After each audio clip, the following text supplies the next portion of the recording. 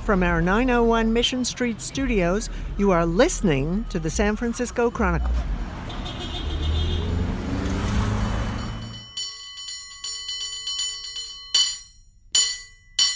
Welcome to the Total SF podcast, and welcome to the intro. Eric Kingsbury, our Total SF friend, walked the entire 49-mile scenic drive, got us started. Welcome to the Chronicle. Hey, thanks. I am so happy to have you here for Bullitt. Heather Knight's about to join us, a lot to talk about.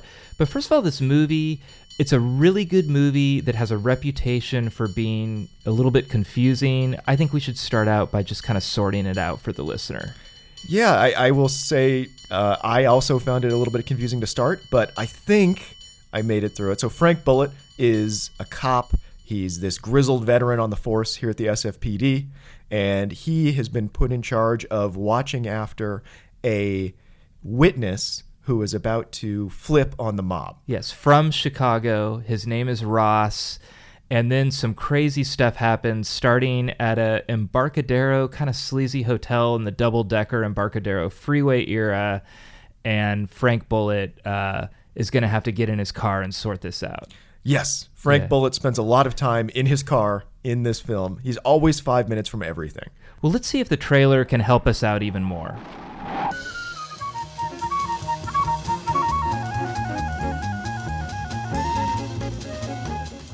Detective Lieutenant Frank Bullitt, some other kind of cop.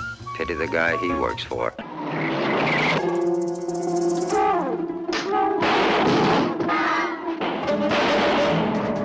But when some rare Chicago blood starts spilling in San Francisco, they hand Bullitt the mop. What the hell is going on here? A high-speed pursuit? 2 men are killed? An officer in the hospital, a witness almost murdered?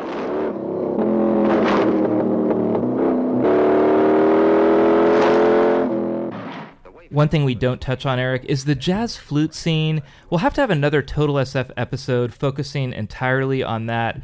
What are your thoughts about jazz flute in Bullitt, not talked about as much as the car chase scene, and just jazz flute 1968 in general? I think it's probably the most underrated scene in the whole movie. Yes. There needs to be more jazz flute in my life. There needs to be more jazz flute in all movies. And I hope that someday soon I can find a place to listen to more jazz flute. Well, you know, Heather and I have a lot of Total SF plans. I think like maybe in our 10-year plan is a jazz flute club.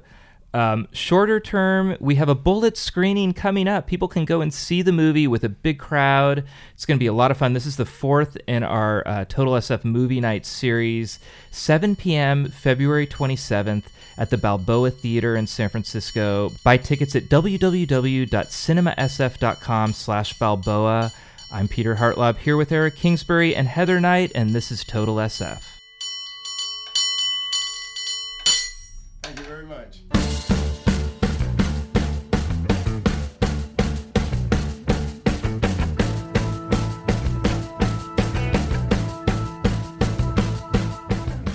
Welcome to the Total SF podcast and our Bullitt special. Heather Knight, welcome back. Good to be here. And Eric Kingsbury, welcome back. Hello, thanks. Our 49-mile friend who brought croissants. This is a very San Francisco podcast. Bullitt is a very San Francisco movie. And this feels like a very San Francisco baked good that I am eating right now. Can you tell me a little bit about the croissants? Well, they're RC Coke croissants, which, you know, everyone knows at this point. They just opened their new location down at Civic Center. And yeah. I had to go check it out myself because now I have even easier access. It's very dangerous.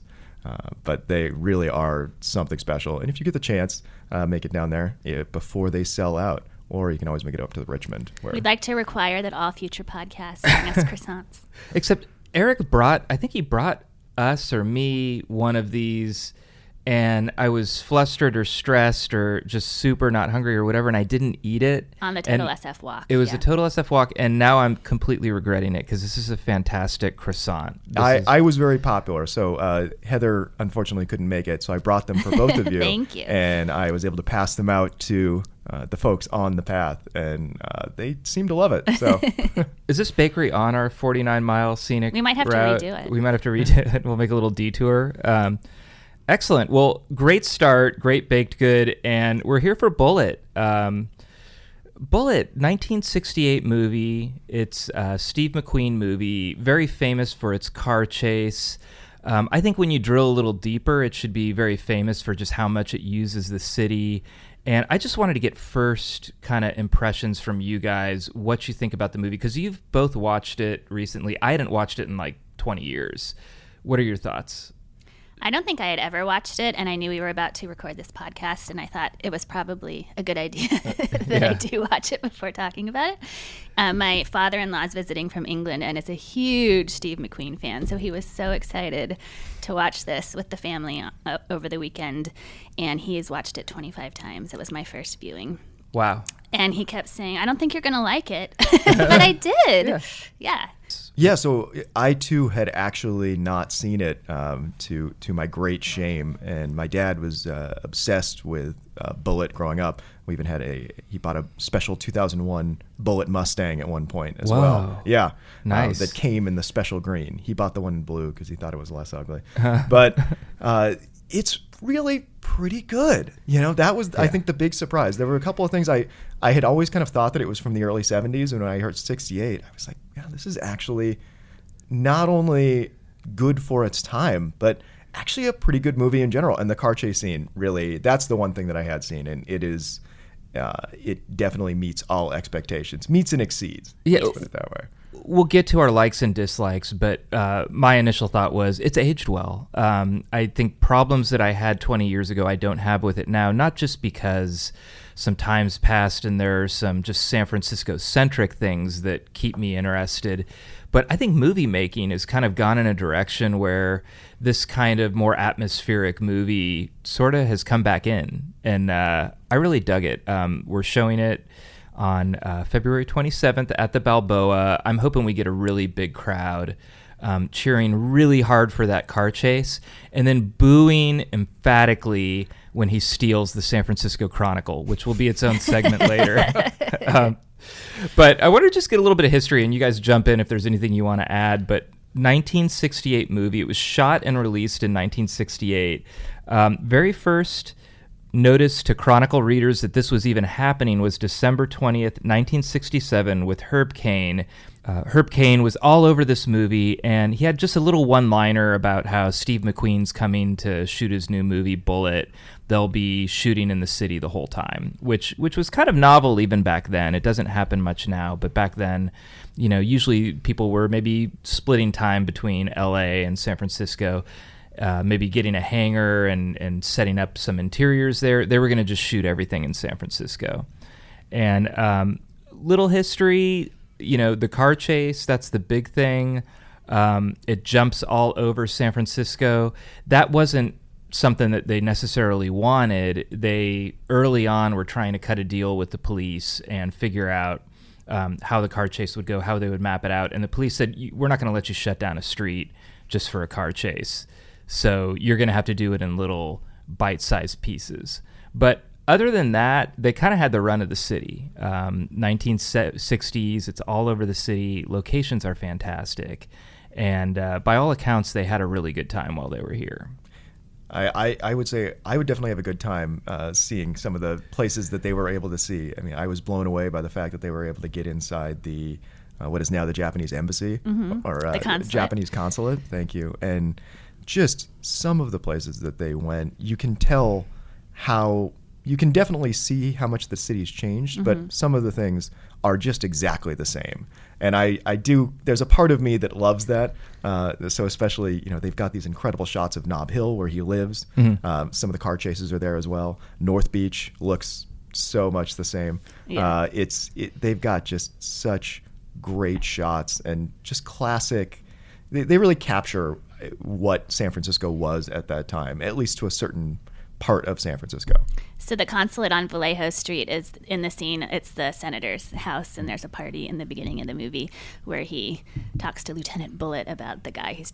I didn't really follow that whole plot. Ross, that was weird. we should actually mention the plot a little bit. It's a Chicago mobster of some kind is disappeared with some money, and Bullitt's supposed to guard him, but then stuff happens to him, and there's a evil senator, and stuff happens. So his house, I was doing a little research last night. It was called the Musto House because it was originally owned by the Musto, I don't know how you pronounce it, family from Italy who imported marble that was used to build City Hall and a lot of the famous buildings around the city, and then now has become the Japanese consulate. So there's a big Japanese flag out front. I've been to a couple of events there, and they have a big promo that this was used in Bullitt inside. As they should. Yes, it's like the claim to fame. And that balcony is gorgeous because it sweeps around the outside, and you can see the whole bay and the Golden Gate Bridge, and it's lovely. Yeah. I thought it was funny. They had two socialites inside that are having a conversation about growing roses in the Bay Area.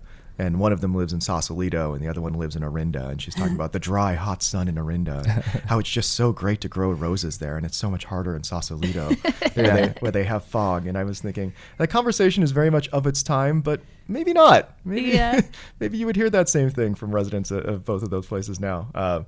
But I just thought that was such a perfect kind of little throwaway conversation that really fit the sort of socialite atmosphere that they were trying to capture in that scene. Well, and the outfits with all the old ladies with the cat eye glasses. Oh, that was great. Yeah. And those were actual socialites.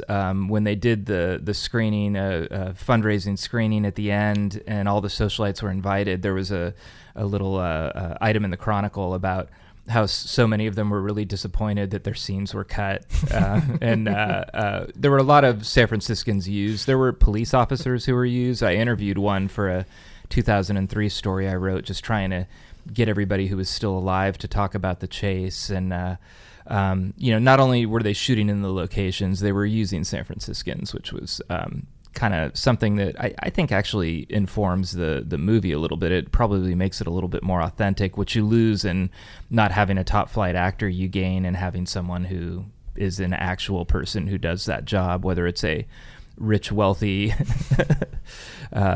philanthropist or a someone working in the medical examiner's office. So yeah, they use San Francisco. That car chase, that's what everybody talks about. I think, I've seen the car chase probably 30 times, and I've seen the movie twice. Steve McQueen did drive.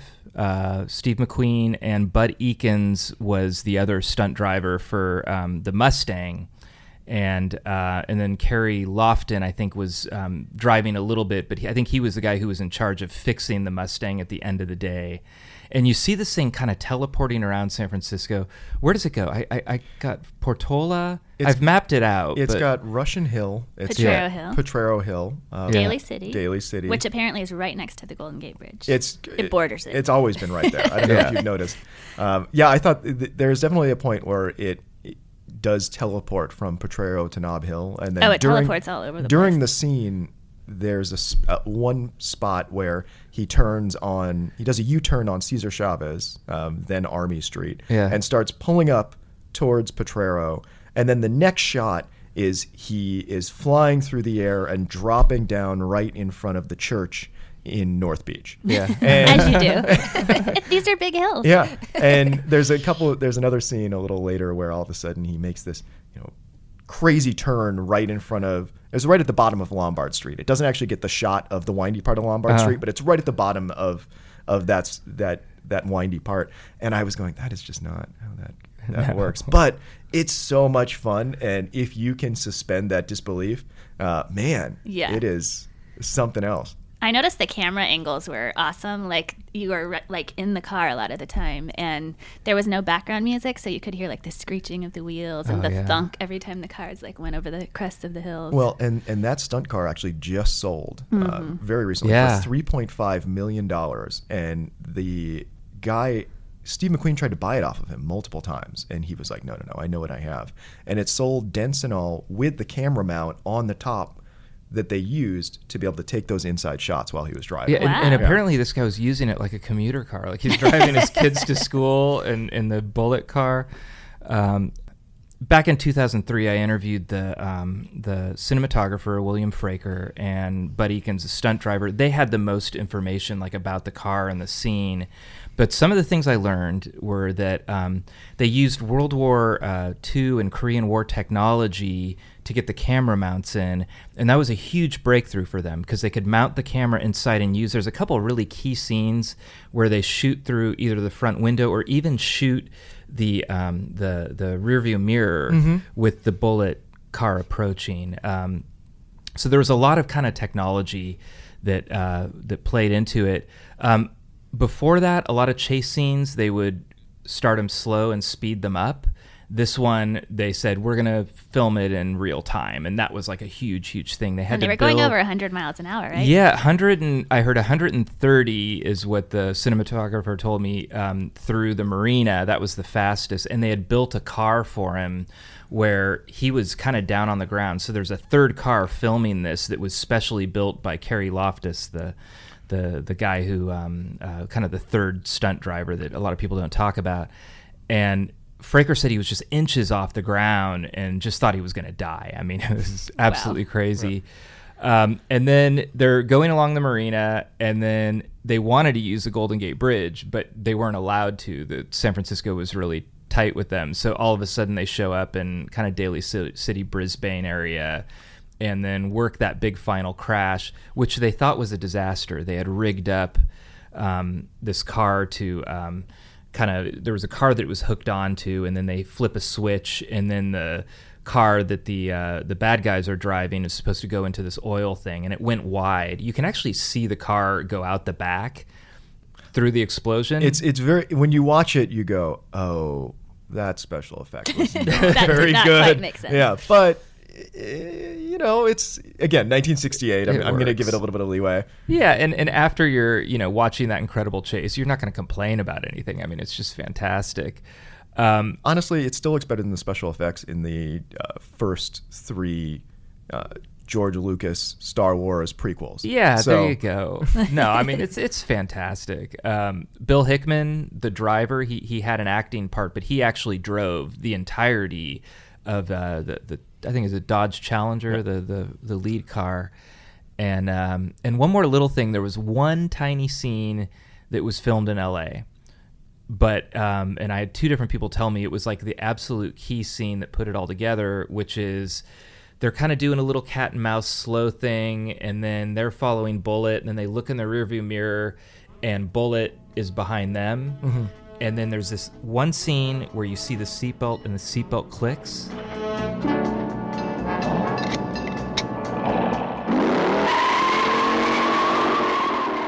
And William Fraker told me that was the key. It was like, because when that seatbelt clicks, it's like, it's on. Mm-hmm. I mean, it's just the beginning, and then all of a sudden the engines start going, and it's fantastic. So, the morning after I watched it with my in-laws and my husband, we showed just the car chase scene to my little boys.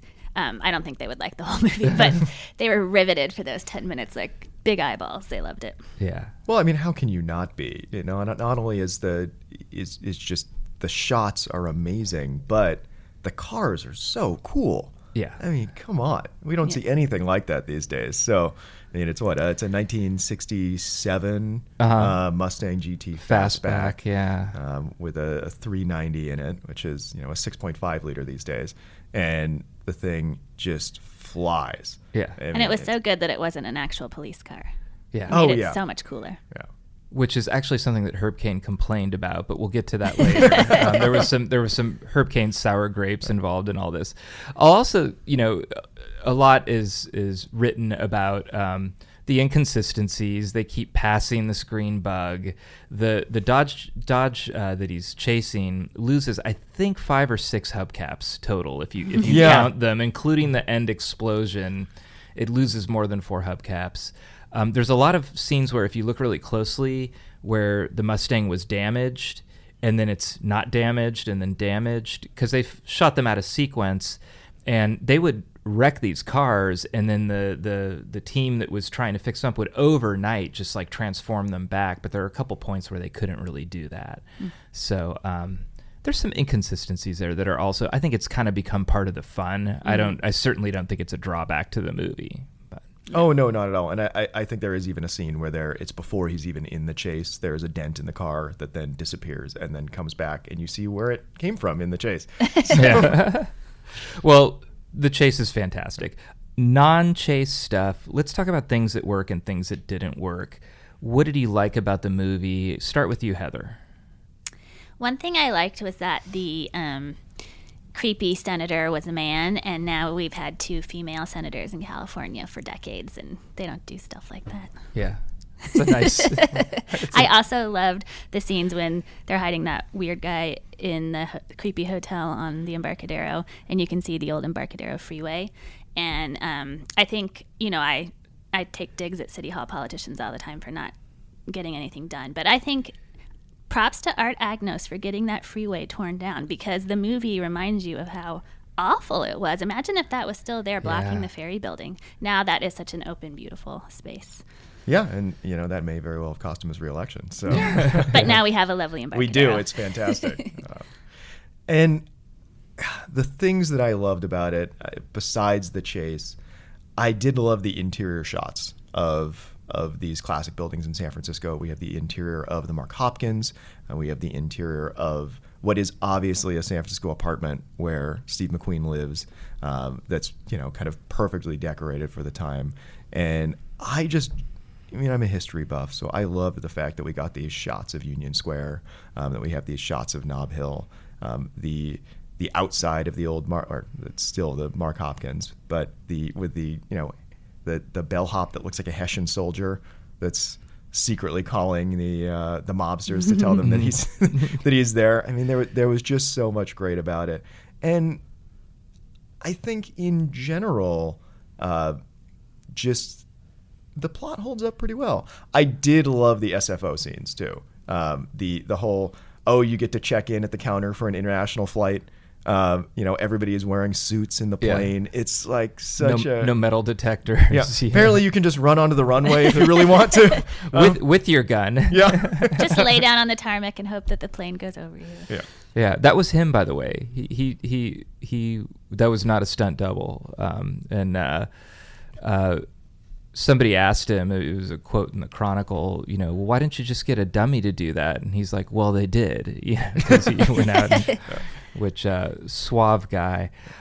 I love the locations too. I love, not just the locations, but the match of the locations and the people that are there. It just feels so authentic. A lot of people right now, there's a movie, Uncut Gems, that they're talking about how, the Safdie brothers who directed it used a lot of real people in the movie, and they're talking like this novel thing, and I'm like, that's like Bullitt. I mean, Robert Duvall and Norman Fell, there are people who are from LA, but you go out to North Beach where all the strip clubs are, and he goes to meet his informant, and I'm like, yeah, that looks right. That looks like an informant would have looked like in the 1970s out at the strip clubs at North Beach. I was struck by how little the whole northern part of the city has changed in the past 50 years. Like, North Beach looks pretty much the same, Union Square, Nob Hill. There's been so much change south of Market. But in terms of that quadrant, it looks very similar. The Japanese consulate's just up the street from my apartment, and the shots of the marina and Russian Hill and Nob Hill and Pacific Heights, exactly the same. Mm-hmm. I mean, it's like it has not changed one bit. I think there was even a spot that you could kind of catch a glimpse of where the parking garage is on Nob Hill that's supposed to eventually be the Crocker Hotel, according to the sign that is faded, that is still on that parking garage from 50 years ago. That's funny. And I was just thinking, God, it's so similar to what it was. Speaking of Robert Duvall, though, has he been 40 forever? Yeah. Because I actually looked up his age when I saw him in this, and I think he was 38. I went, God, he has looked exactly that age for almost as long as I've been alive. It was until I saw a very recent shot of him that I went, oh, he's not still 40 years old. He was only 38. He looked older. There's been that meme going around Twitter about how stars used to look older than they do now at the same age. Have you seen that? I have not seen that. He's an example. Yeah. Steve McQueen is actually 36 in this. Oh, wow. He looks older than that, and too. he looks older than that, too. Yeah. In fact, I thought it was funny that he is 36 and his girlfriend is 24. Which is probably very fitting for Steve McQueen. Yeah. But Brad Pitt now is in his 50s, and he looks younger now than Steve McQueen did in Bullitt. Well, Steve McQueen aged quickly. If you go from like Bullitt to like Papillon, I mean it. Yeah. But it was a rough 1970s for Steve. Well, McQueen. And he passed away at 50. That's the thing. Wow. So it's like he aged. You can tell that he looks relatively youthful in this, but it's crazy to be 36. It's like, grizzled veteran on the force. Well, I think the locations are fabulous. I think the knock on the movie is that it doesn't make sense, but I think like that's okay now. You look at it; it has this like heroism in the face of hopelessness vibe. The senator, there's sort of this specter of evil going on, but you're not quite sure where it is or if they're going to get away from it. There's not like a clear good guy, bad guy. Not a lot of exposition, but that's like television today. That's like a True Detective. You know, there aren't a lot of easy answers in Fargo and True Detective and Coen Brothers movies, and this feels kind of like that. So I think it's like aged into 2020 really well. I mean, I watched it, and his performance is a little flat. I don't know if he knows that he's in a good movie. I mean, that's kind of a Steve McQueen thing, but he's not emoting a lot, and you know, he's just kind of looking cool. And something, I think, speaking to the kind of ambiguity of things, there's that point where is it Jacqueline Bisset, is his girlfriend? Mm-hmm. Jacqueline Bisset like runs out of the car, and she runs over and starts crying next to Candlestick, and she's like, I don't understand, you're not reacting to any of this at all. Do you let anything reach you? I mean, really reach you? Or are you so used to it by now that nothing really touches you? You're living in a sewer, Frank. Day after day. With you, living with violence is a way of life. Living with violence and death. And it gets at the whole sort of what sort of mental state you have to be in to be able to see the sort of violence and everything that he's supposedly dealing with every day.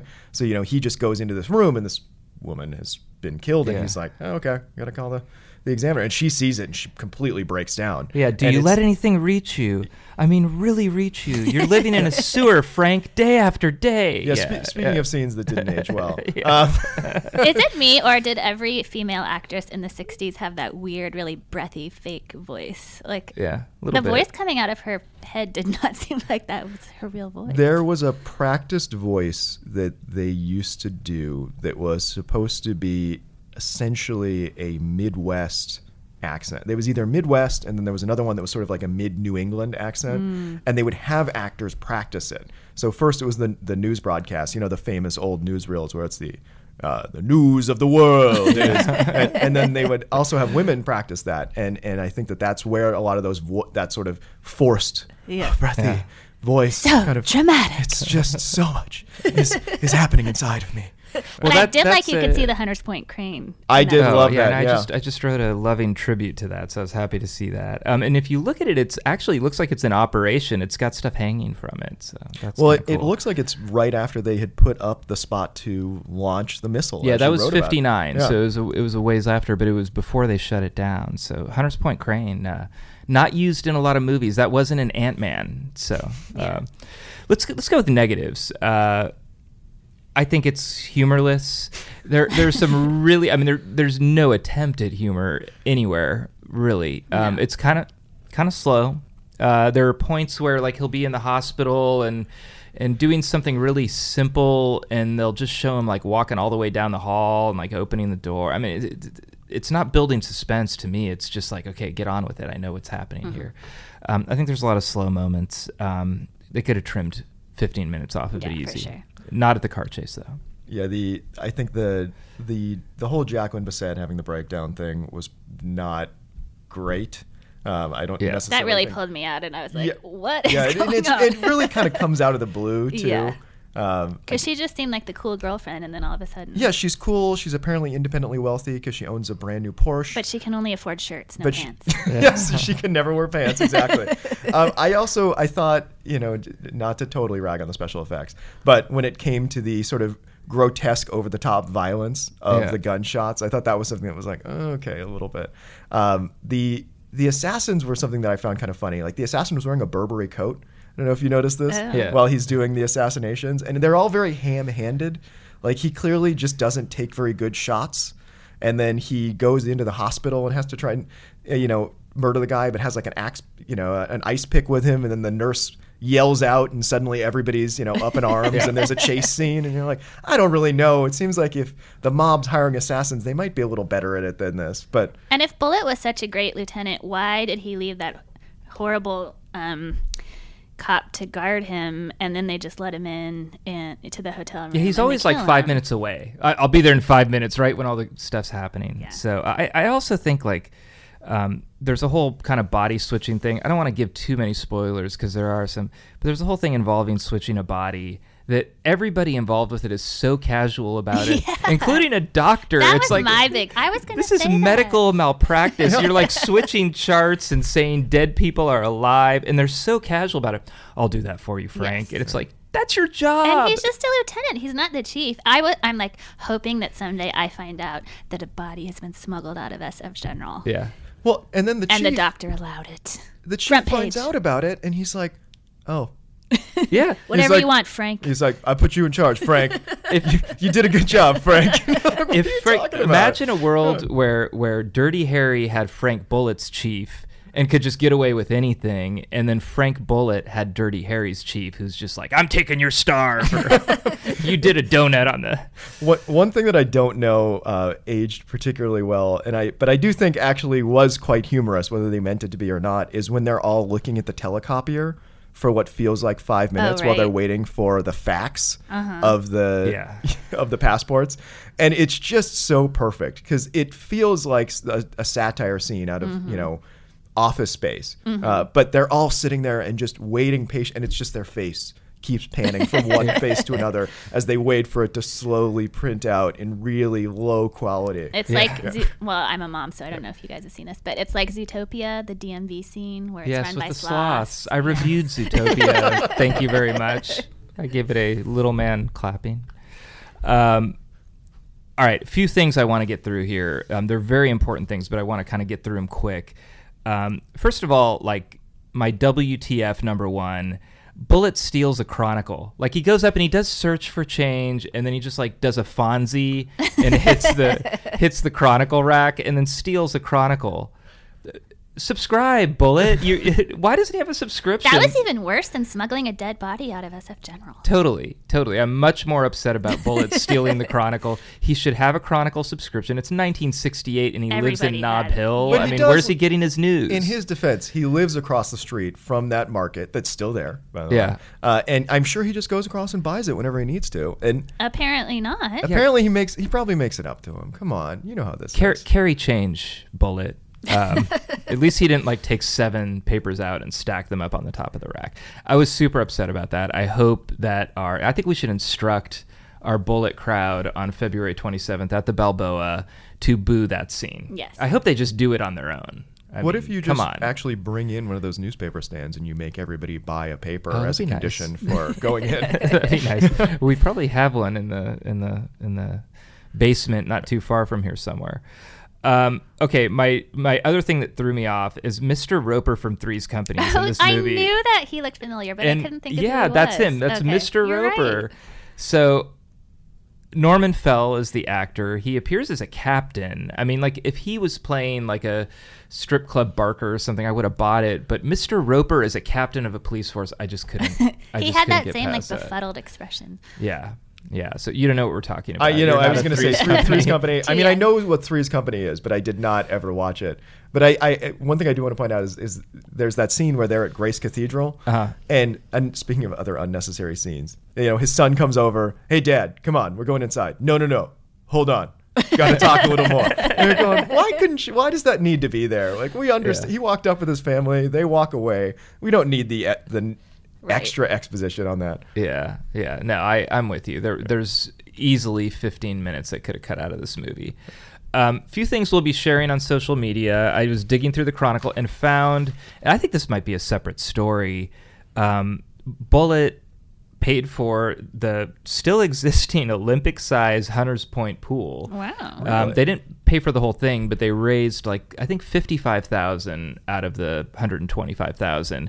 It was a condition in Steve McQueen's contract. He apparently did this with all of his movies. He'd go and do something for a local school or whatever. And we have this great photo of Steve McQueen.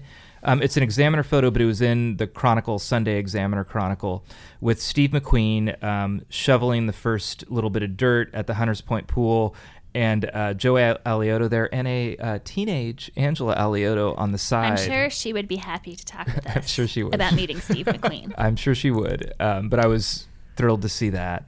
Another little thing, so he did that, and he was actually, a lot of the people that I was talking to who were on the set with him said he was great. The police detective said he was great. The person who did the casting was talking about, just how he was making time for everyone, except the premiere where they raised a bunch of money. They asked a socialite to do it at her house. She said no. Then they didn't invite her. And then everybody started getting like totally freaked out in the society world. So they had this premiere for the movie to make money for the Hunters Point pool. And all he did was show up for like the very beginning of the movie and then took off before the movie started.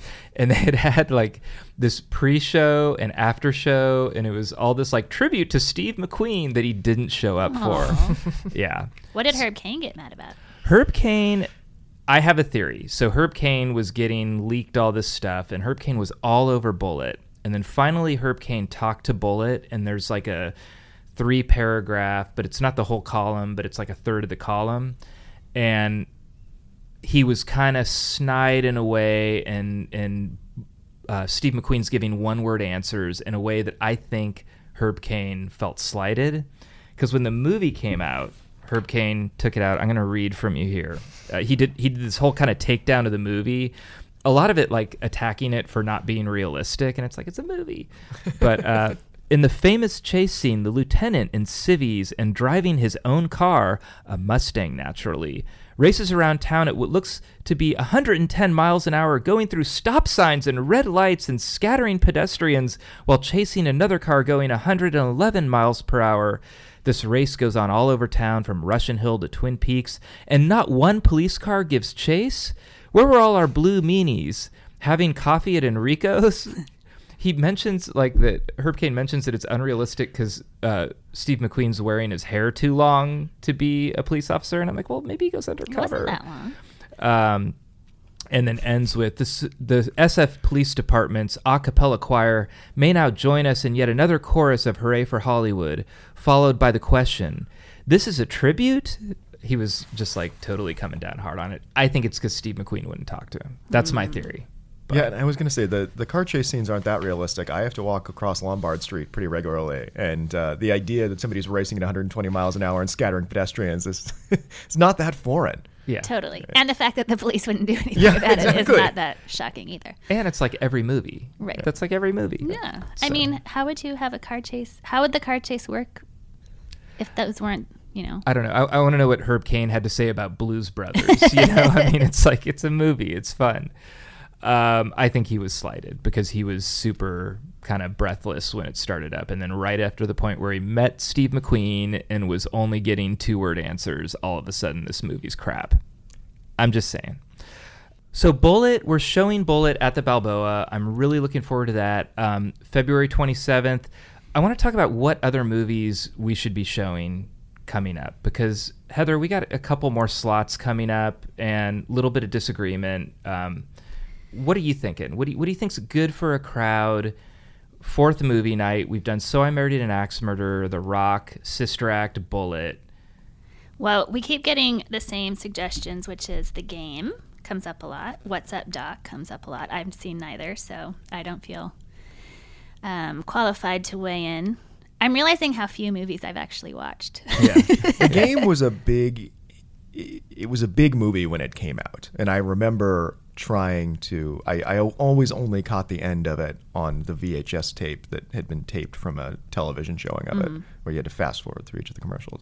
But it's David Fincher, isn't it? Yeah, it's like an early David Fincher. It didn't get great reviews, but I think it's aged pretty well. I've heard that it's, when people look back on it, they actually think it's better than people gave it credit for at the time. It's kind of like San Francisco right before the tech boom, but it's not so old that you're looking at it and seeing like these big brick cell telephones. It's not distracting, and a lot of good San Francisco scenes, and it's fun. It's like fun with a crowd fun. Yeah. As a movie critic sitting there, you might have your arms folded going, that couldn't happen. But with a crowd, having a couple of beers, place like the Balboa, I think that's a lock. I think that's got to be one of our next two. San Andreas, we talked about that. Yeah, I wanted to throw that out, and I want to know what you think of this, Eric, because San Andreas only came out, 4 or 5 years ago.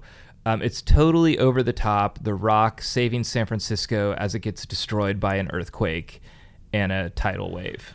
So I think you should do it because I went to The Rock and I brought friends with me to The Rock. Yeah. And the Rock movie showing. Oh, sorry. Yeah, Are we I talking should about clarify. Alcatraz? Yeah. And as they walked out, I kind of just waited to see what their reaction was. Many of them hadn't seen it. They went, "That was so awesome." Because especially with a crowd, it's it's a Michael Bay movie. It's over the top. You shouldn't expect it to be good, but it is. I did the same thing. Ridiculous movies work well in crowds. I just saw Hobbs and Shaw this weekend. Same Yeah. thing in a crowd at Castro Theater. So I really think it would be great to do something that is that sort of like over the top. Just it's ridiculous, but it's fun. It's got San Francisco in it. How much of San Andreas was actually shot here, though? Not a lot. And Yeah. there's a lot of inconsistencies, but that becomes part of the fun. Like there's one area where they're walking through what should be Montgomery Street, and then you look at the end of Montgomery Street where you would see not even Alcatraz. I mean, you would be looking out, toward Tiburon, and you see the Golden Gate Bridge. And it's like, no, that doesn't work geographically. I mean, it's kind of like the movie version of saying the word San Fran, but I do think that would play well with the crowd. I think people would laugh at it and have a good time. Well, and I think, what was it, was it about a year ago now when you did all the movies that destroy San Francisco? Yeah. So, we could also get Godzilla in there. Oh yeah, that's not bad. That's not bad. I think The Game is one of our next two. I like San Andreas. And I like Axe Murder again. I mean, there were people who couldn't go to the screening. I want to so- wait a bit to do that because it Okay. hasn't even been a year. George of the Jungle is also a fun one. No, that has never come out. It's not a good movie, but it's a Brendan Fraser classic. Willie Brown is in it, so He's you could in everything. He's in Yeah. that, and he's in Princess Diaries, Yes. right? Those are the two big ones. The rain never comes down on Willie Brown. Oh, That's his famous line from I, Princess Diaries. I actually want to get him to talk about that, and then I don't want to get him to talk about that. I've been this. I've been pushing the Chronicle to do a political trivia night for ages, hosted by Willie Brown. Because I think it would just be an absolute blast. Oh my gosh. We can make that happen. We could make that happen. I think that's actually a really good idea. Okay, one last promo.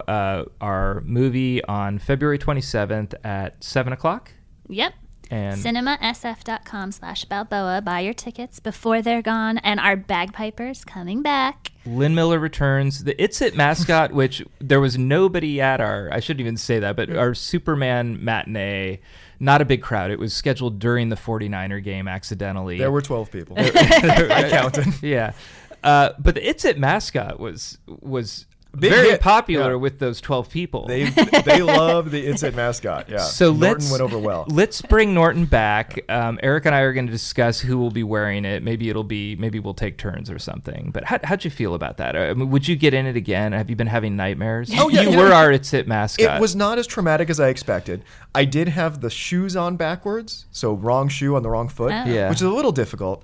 But besides it being really like living inside of a furnace for a period of time, it is great. It's a lot of fun. A dozen enjoy- people loved it. Yeah, dozens of people. There were dozens of people that loved it.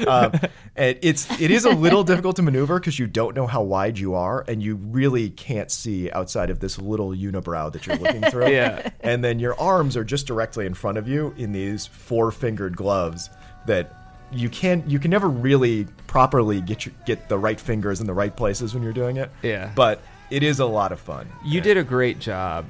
You did such a good job that I was immediately like, we got to get him back because I don't want to wear it. But maybe we can take turns, and we'll have that there. We should have a different person inside, and it should be guess who's in the It's It. Maybe it should be you, Heather. No, I'm not. Yeah. Why aren't you in the It's It, Heather? Because I'm not. I'm a serious journalist. Okay. All right. Well, I'm going to let that one go and just tell people to come to our movie. Thank you very much, Eric, for coming in thank you. came in with research, came in with croissants, and just fantastic. Thank you very much. Thanks again. Thanks for having me. Thanks for coming. Thank you, Heather. I'll see you at the movie. Sounds good. All right. Darling, it's 2 a.m. It's time for closing.